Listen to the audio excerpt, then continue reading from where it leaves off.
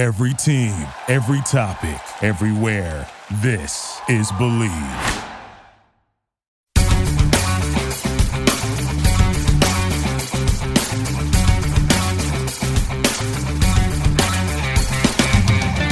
Welcome once again to the Believe in the Ravens podcast. I'm your host, Bo Smolka, joined by my co-host, Daniel Wilcox, former Ravens tight end.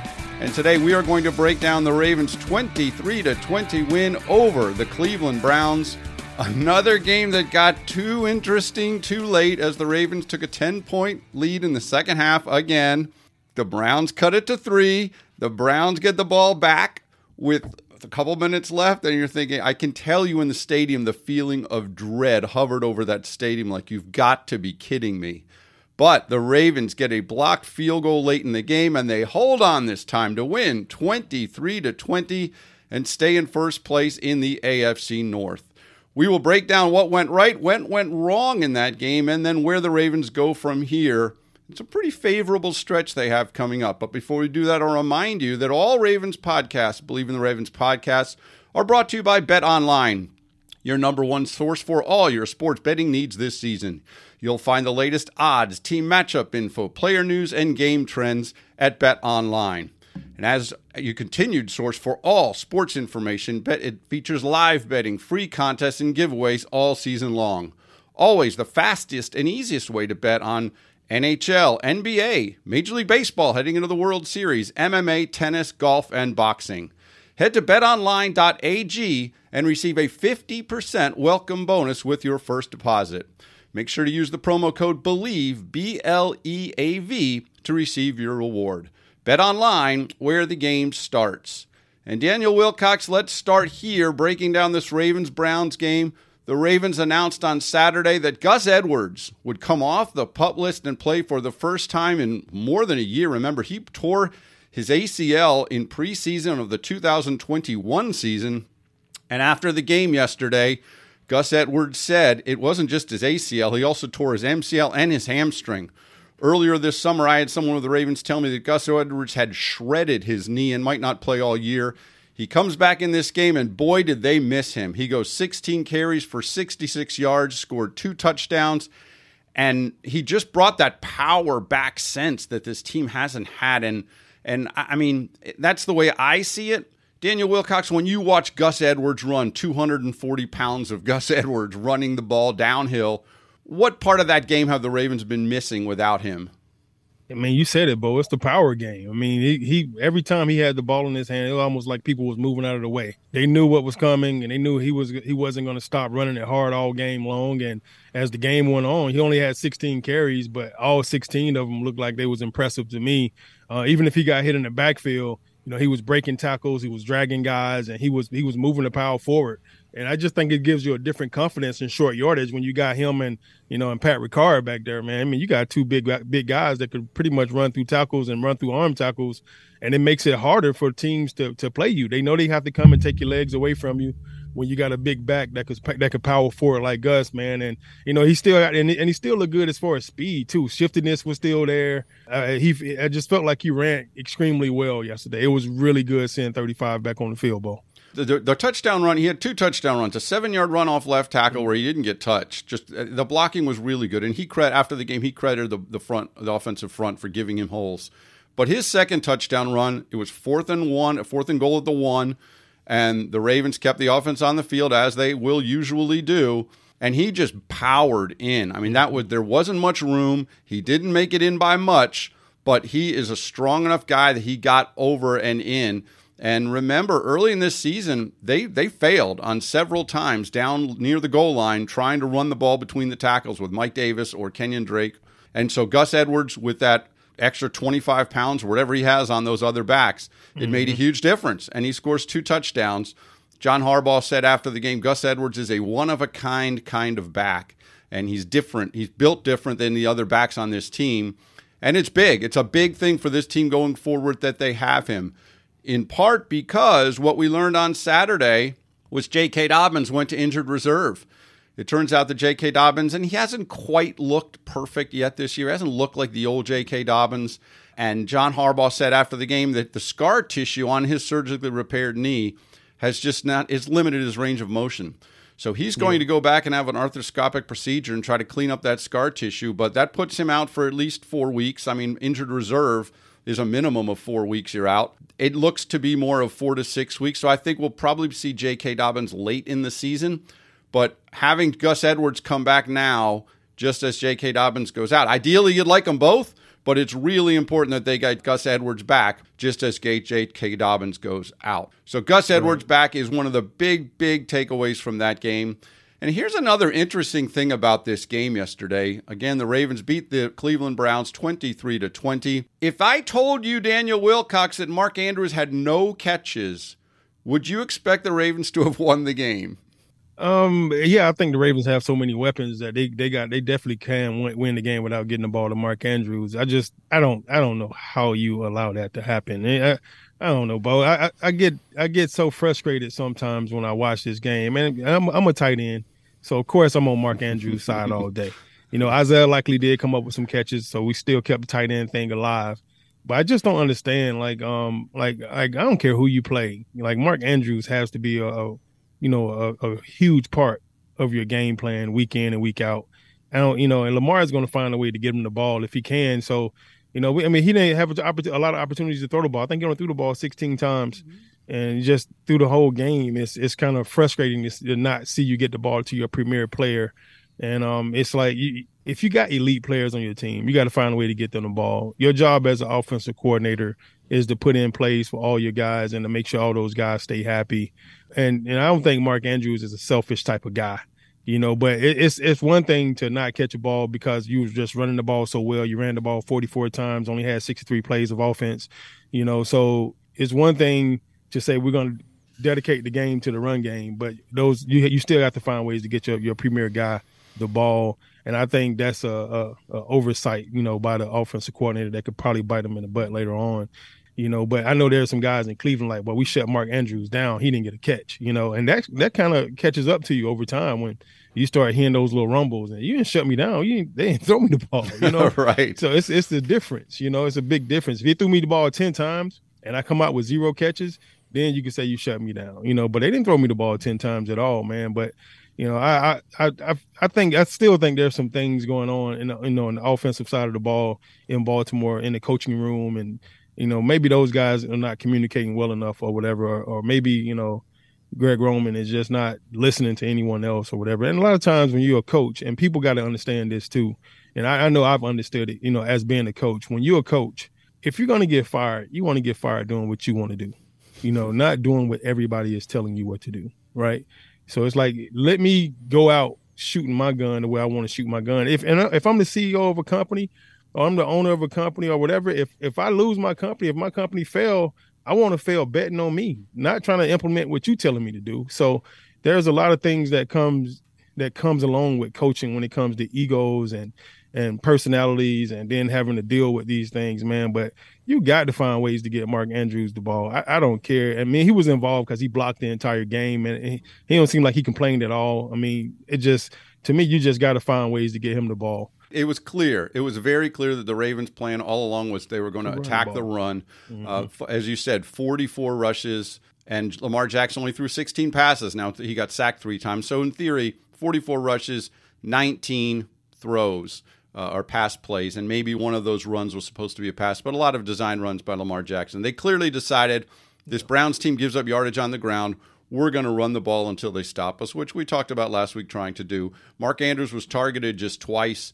Isaiah Likely, 1 catch, was the only catch by a tight end. Patrick Ricard, the fullback, had more catches, 2, than all the tight ends combined. Again, Lamar Jackson was 9 for 16. It tied the fewest completions he's had in a game as a starter, not counting the one where he got hurt in Cleveland early in the game and had to leave. His 16 attempts is the fewest he's had as a starter, not counting that Cleveland game when he got hurt. But John Harbaugh said after the game, look, he did what we needed to do to win the game. There's a lot of ways you can win the game without throwing the ball a lot. And what John Harbaugh credited in terms of Lamar Jackson was handling the pressure. He didn't fumble on any of those times when those Clowning and Garrett were in the backfield a lot. And he was able to avoid pressure at times. He was able to, he didn't make any of the disastrous plays that happened the week before when he got a strip sack and tried to make something happen that wasn't there and got an interception thrown. So To his credit, it wasn't a great game. Fantasy owners are not going to like Lamar Jackson's numbers at all, but you know what? They will say we won the game. The most creative play for this team actually did involve Mark Andrews. The Ravens had 4th and 1 just over midfield. They lined up to go for it. And Mark Andrews was under center as the quarterback, and Lamar Jackson was in the backfield. Now they showed this look a couple times earlier this year on and these teams study all the film, so there's no doubt the Browns had seen this formation. And when the Ravens used it last time, Mark Andrews kept it on a quarterback sneak. And the only other time they set it up like this way, the Ravens ended up calling timeout and did not run the play. But so here they come, Andrews under center on 4th and 1, Jackson's in the backfield. I can almost guarantee you the Browns expected Andrews to keep on a quarterback sneak because that's what was on tape. Instead, Andrews tosses it to Jackson, almost like a toss sweep, and here's Jackson, the running back, and he gets 11 yards and a first down. And John Harbaugh said after the game that was a play they'd worked on for a month, and he was glad that it worked because he thought it's blocked really well. He thought it's a great, really creative play. So of all the ways that Mark Andrews got involved in this game, it basically, as the quarterback, is the one that did it. What did you think of that play? I actually loved it, man. I love that side of offense when you get creative. Nobody else in the NFL is doing that type of stuff. When you do see it, it makes you smile a little bit. But, a lot of other teams are starting to use their tight ends as quarterbacks and stuff as well. So, obviously, it's rubbing off on other teams. That was stuff that would never happen when I was in the league. We had me and Todd Heap. They never put us underneath center to do anything. They put us in the backfield, but most of the time it was only to block. It wasn't to run the ball or anything like that. So I thought it was really creative, a really good play, and it creates some excitement, I think, around the league and around your team and around the offensive linemen get excited about it. The quarterback gets excited about it. Mark definitely gets excited about it, bro. I get a snap on the quarterback. So it's just one more thing to add to his awesomeness, man. And I just think that's one of the things I think I like most about what Greg Roman is doing, because this offense isn't really complex. So you have to take things like that and formations and shifting people around and using your athleticism that you do have, to create these new opportunities for guys. And Lamar took that top sweep to the left, and he took off with it, man. Mm-hmm. 1 or 2 blocks, and I ain't no telling he probably end up in the end zone easily. So it was a great design and a great play. And usually most of these plays you're gonna get at least 20-30 reps at them before you call them in the game. A little disappointed. I think I ain't see Duvernay more involved still. There's that Bo. I'm telling you, man. It's so frustrating as a player when you got the hot hand, not get the ball enough. So you're talking about Kenyon Drake, 2 weeks ago where he had 100 and some yards off 10 carries. They didn't get him the ball enough. Then they come back this week and they run it 44 times because Harbaugh went and said, bro, we got to run the ball. What are we doing? We're not running the ball enough. This guy had 100 some yards rushing, 10 carries, and we ain't running the ball enough. We lose the freaking game. And, it's one of those situations where you come back and you try to fix things. And I think you kind of overdid it a little bit. Not saying that, running the ball 44 times was a bad thing, because you control the clock as well. You want a time of possession battle, right. You want a turnover battle, you want a special teams battle, and then you kept them off the field. You kept them off the field for an extra 12 or 13 minutes than you had. They both had 10 possessions. They just couldn't, hold on to the ball as long as Baltimore did by pounding the rock. But you got to find ways to get your playmakers the ball. I don't know how you do it with such a talented team, and you only usually average about 60 plays a game. So it's almost, you got 5-6 guys on the team that I feel like deserve the ball. Kenyon Drake, he earned it that one game, so you got to figure out a way to continue. Give him if he got the hot hand, give it to him. That's what you got to do every game. If Mark Andrews is hot, you get it to him. Somebody can't cover Mark Andrews, throw it to him until they find somebody to cover him. Duvernay, you got to have at least 4 or 5 explosive plays for him every single week. He's showing to be serious talent. Mm-hmm. And you said it yourself, boy. Every time he touched the ball for years, something great happens. It seems that way. Bateman back. You got Bateman back. Yeah, yep. You got Bateman back. Feed the horses, man. You know what I'm saying? Tell them, Bo. Well, Duvernay caught a 31-yard pass down the right sideline on the first drive of the game. A great catch. Great throw, great catch. And he had one other catch the rest of the game. He was very quiet after that, except for the punt return, which we'll get to special teams in a minute. Let's talk about the Ravens' defense briefly, because I thought, one of the encouraging things of this team yesterday, they had a season-high 5 sacks. Justin Houston had sacks on back-to-back plays. He had missed 3 straight games. he only played, if I'm not mistaken, about 16 snaps. And he had 2 sacks. And I think that's what they would love to have out of him. The longer he plays, then the more worn down he gets and the more likely he is to get hurt again. I mean, he's 33 years old. But he had 2 sacks. I really feel like this pass rush is rounding into form because he's looking really good. And then remember, they got Jason Pierre-Paul. They had Odafe Owe, who's been quiet, still looking for more from him. But they're about to get Tyus Bowser back. They're about to get David Ojabo, their second-round draft pick, who a lot of people figure was a first-round talent who actually slipped in the draft because he had gotten hurt.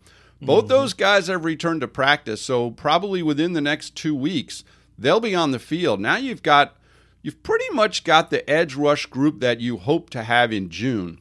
And then in the game yesterday, Kyle Hamilton, who's really taken a beating in terms of the fans around here as the number 1 draft pick who hasn't shown a whole lot this year, had a big sack, his first one.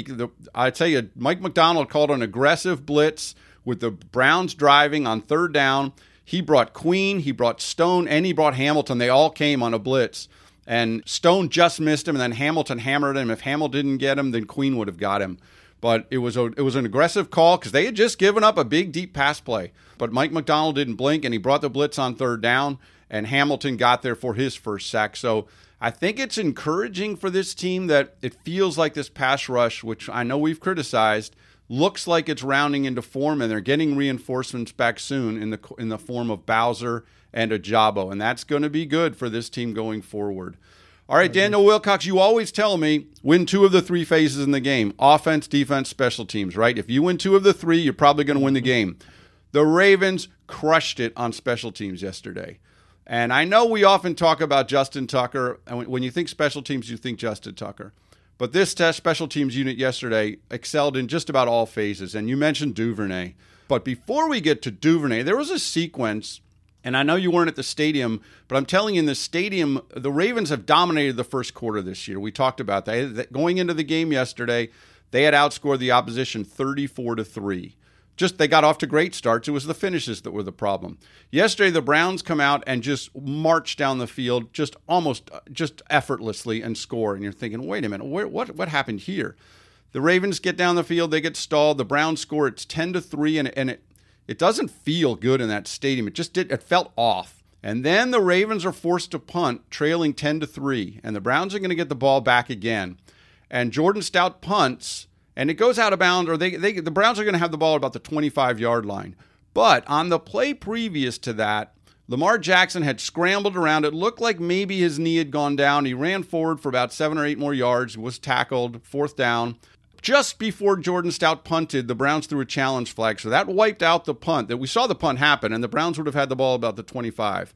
They challenged the play. It seemed like a strange challenge because they were only going to gain like 6 yards. It wasn't going to change the difference of whether they got a first down or not. The Browns lose the challenge, so Stout has to punt again, and Stout absolutely crushes a punt. The Browns have to go back, and I think it was Peoples-Jones fields it inside his 10. Honestly, it went so far that he probably should have let it bounce into the end zone, but he fields it inside the 10. He gets hit. The Browns have to start, I think, at the 12-yard line. The Ravens get hit. They hit the Browns for losses, back-to-back plays, and finally you feel like there's some momentum, and the Ravens are to life here, and the stadium comes to life. They force a quick punt, and then you mentioned Duvernay. Duvernay returns that punt about 45 yards down the sideline, almost to the red zone, and the Ravens get a field goal. They got stopped to a field goal there, which was a problem, but I'm telling you, that Jordan Stout punt and the Devin Duvernay punt return, it changed the feeling in that stadium. It just did. And so I think that was the start of a really good special teams day for the Ravens. But, right. I mean, we'll talk about Duvernay again. Duvernay was a Pro Bowl punt returner last year. I think he'll be a Pro Bowl punt returner again this year. Duvernay on the punt return, what do you think makes him so good at it? Duvernay, to me, is just a special guy. You know, he has that twitch. And this is always a key factor in the NFL. If you're going to be able to return punts or kicks, you have to be able to make 2 guys miss. And Duvernay can make 2 guys miss with the best of them, you know, and that's what makes him special. You know, you're going to always block, 9. You're going to block 9 guys. He got to handle the other 2 himself, the punter or the kickoff guy, the kicker. He got to handle the kicker himself, the punter himself, and he got to handle one other guy. Usually it's that first guy that gets down the field scot-free. And on punt return, when you miss a block, the key is to go next level. When I say go next level, that means go get the next man. Forget the guy that you missed because it's your kickoff or your punt return guy. It's his chance to make that guy miss. So if you run back there to try to block that guy that you missed, you're usually going to end up with a penalty. You're going to block somebody in the back, or you're going to be in their way and run into your own punt returner. You know, I've done that before myself. I chased the guy back. I missed the block, and I was chasing back to get in a position, and I ran into my own punt returner and made the freaking tackle. You know, that's the worst thing you could possibly do, right? You interfere, you block the guy, you trip up your guy, whatever it may be, because you're in the way. Just put your foot in the ground, go next level. And the Ravens are doing that very well. They're going next level, you know, right away. And Lynn Duvernay, you know, handle the 1 or 2, 3 guys that come free. There are always going to be some guys that's going to come free, and the goal is to hold up those gunners because they're usually the fastest guys on the field. If you can get them out of bounds, you know, every time they try to run down the field, then you're doing very good on the defensive side of the ball, on the punt return side of the ball. You know, but Duvernay has at every 10 yards, Bo. So the goal when you get a punt return is to get 10 yards if you're a returner. You know, every 10 yards you get as a returner, that's considered a first down. So if you get a 40-yard return, that's 4 first downs that you just accounted for your offense. And that's how we look at it, and we flip field position. We always trying to flip field position. So if we can control the field position battle, you try to kick us back way back deep, and then we return it 40 yards. We just knocked out 40 yards of that punt. If it's only a 40-yard punt, then that punt didn't mean anything. You know, we basically got the ball right where we was going to get it if you turned it over. You know, so it's huge, man. You're able to flip the field position battle with special teams, and the Ravens special teams. I think their punt return unit right now is ranked number 2 in the whole league, and it shows, man. And Duvernay is a huge part of why it's like that. He's doing a phenomenal job, man. He's not, you know, he shows no fear. You know, he has a really quick step as soon as he catches the ball. He sees it in. He haven't muffed one or fumbled a bunch of them or anything like that this year.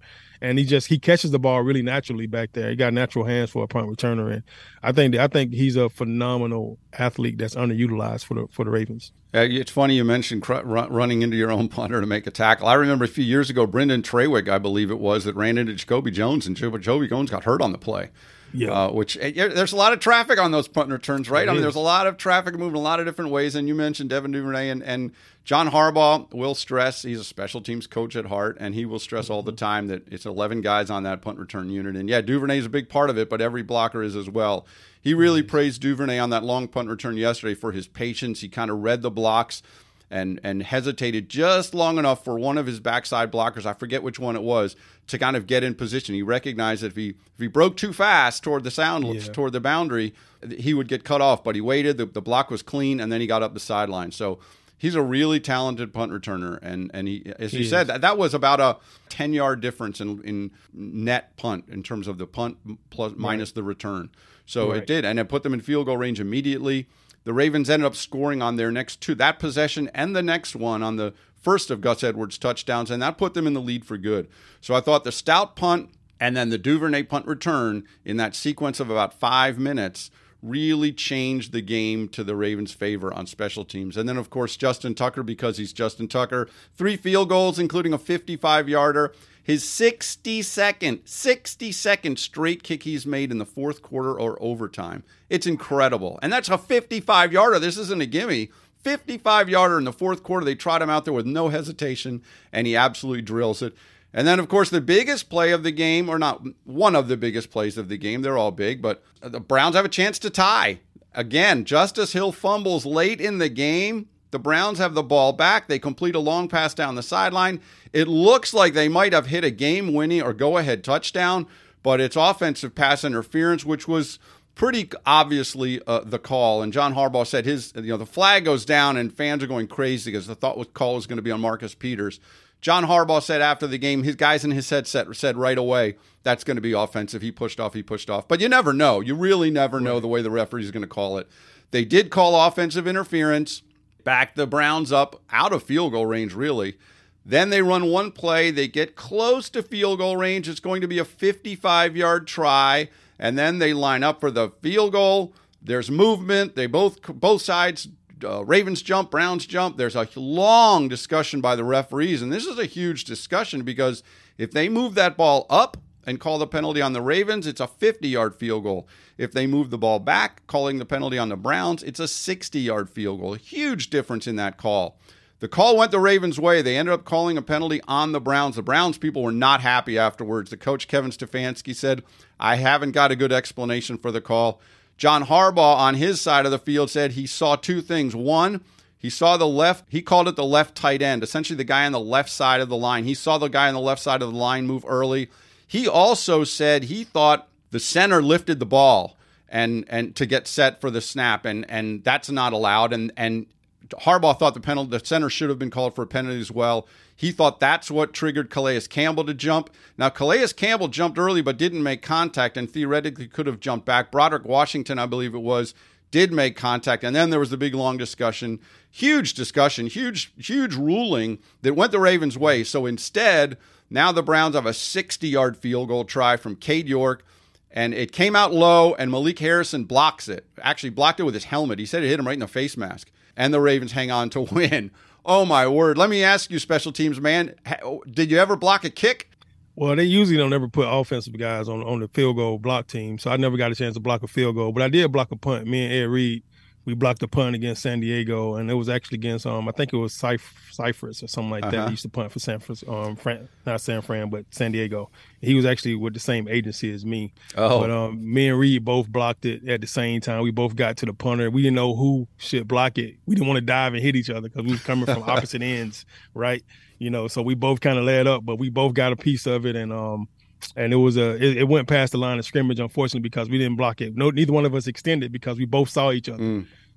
So we slowed down, but we both got a chance to block that punt. But that was the only one that I ever got a chance to really block my entire career.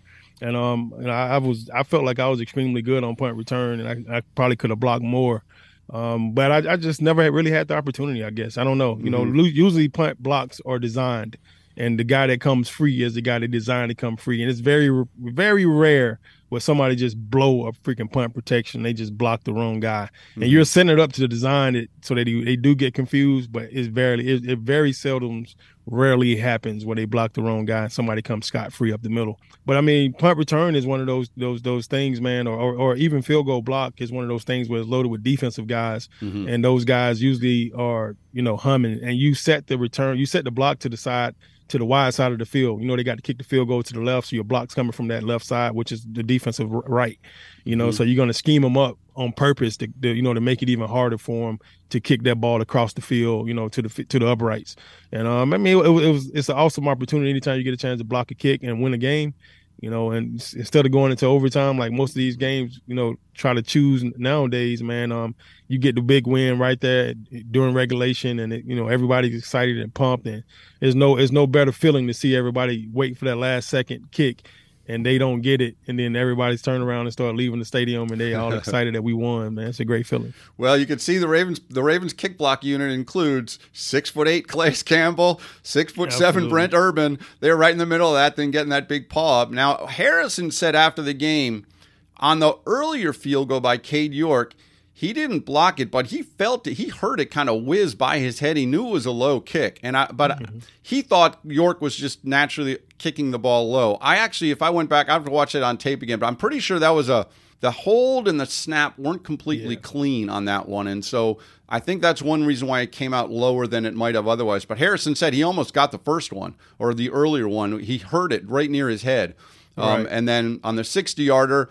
John Harbaugh and Justin Tucker will both say, on the longer kicks, kickers know they've got to start that ball on a lower trajectory or it's not going to get to 60 yards. So instinctively, the ball's going to come out lower, but it came out so low that Harrison actually hit it with his helmet. His hand was another 2 feet higher, but you never know. It could miss the hand. It could be to the left or the right of the hand, but Harrison blocks it, and the Ravens hold on to win 23-20. They can exhale, and they're 4-3 atop the division, but they can't exhale for long because now they have a Thursday night game at Tampa Bay. Tampa Bay basically looks broken right now. I mean, Tom Brady looks like he's kind of finished, and it's dangerous to think that, but that's the way that team is looking right now. They got beat badly by Carolina on Sunday, and so that's who the Ravens face. But after Tampa Bay, the Ravens face 4 straight teams whose records right now are 2-5. So the Ravens have a chance here to get something going. They face the Saints, they face the Broncos, they face the Panthers. They've got a chance to get something going here, but it starts with this game at Tampa Bay on Thursday night. Last year, Thursday night, the Ravens had to go on the road and they got routed by Miami. They just didn't look ready to play. Right. They obviously cannot have that happen again. But let me ask you, you were a player for a long time. What's the biggest challenge as a player to dealing with these Thursday night games, and especially a Thursday night road game? It's no thing at all when you're a young guy, but when you're an older guy, your body needs more time to heal.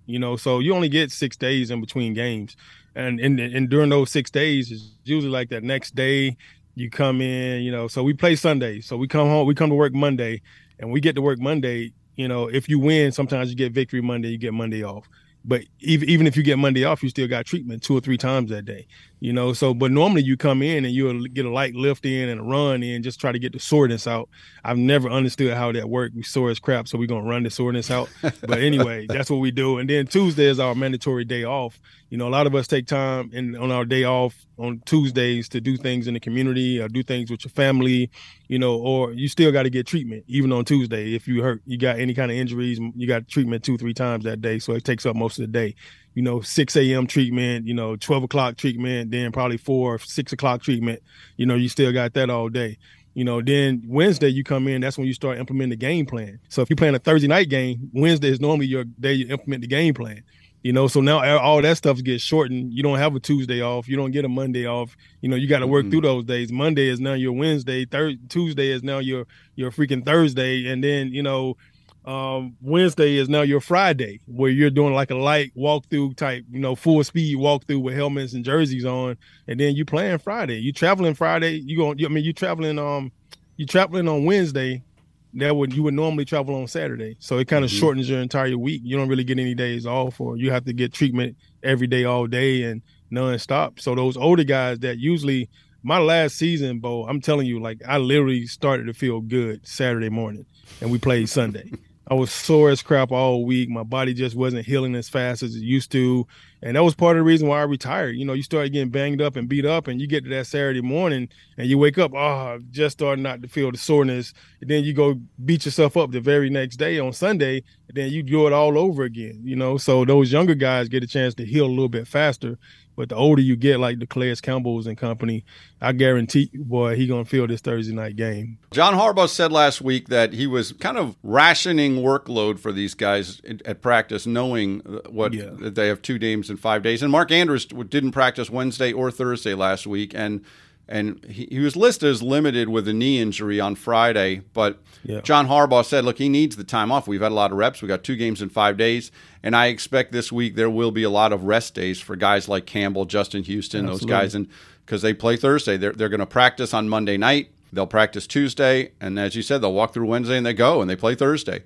If they win, they have the benefit of that weekend off, which is the mini bye, which everyone loves if you win on Thursday. But you take the Ravens game last Thursday in Miami, they lose that game, and then they got to sit around all weekend stewing over that one before they get into the rhythm of the next one. So Thursday night games are always a challenge, but I think the Ravens, with the win yesterday, they're in a better spot. Obviously, we talked last week, their record is what it is, but they're 4-3 and in first place, and they pushed the Browns further back. They sent the Browns to 2-5. They're 2 games out now. And as I said, this Ravens schedule coming up, they have the teams they face in the next 5 games are 4-3, 2-5, 2-5, 2-5, and 2-5 before they really hit that closing stretch of an AFC North game. So this is a chance for them to start to build something if they're going to do it. It's not easy going to Tampa Bay. It's not easy facing Tom Brady. And it's not easy playing on the road on Thursday night, but the Ravens have a chance to find. They haven't won 2 games in a row all year. It's been win, loss, win, loss, win, loss, win. They have a chance to get something going. I mean, I was thinking, Daniel, even if they go 4-1 in these games, let's say they stub their toe in one of them, they should be favored in most of them. But if they go 4-1, they're 8-4 at that point in the season, and that's a good place to be in this division because I think 10 wins might win this division. So the chance is there for them. They got to take it, but the chance is there for them. So that'll be the Ravens and the Buccaneers from Tampa Bay on Thursday night. For Ravens tight end Daniel Wilcox, this is Spo Smolka on the Believe in the Ravens podcast presented by BetOnline.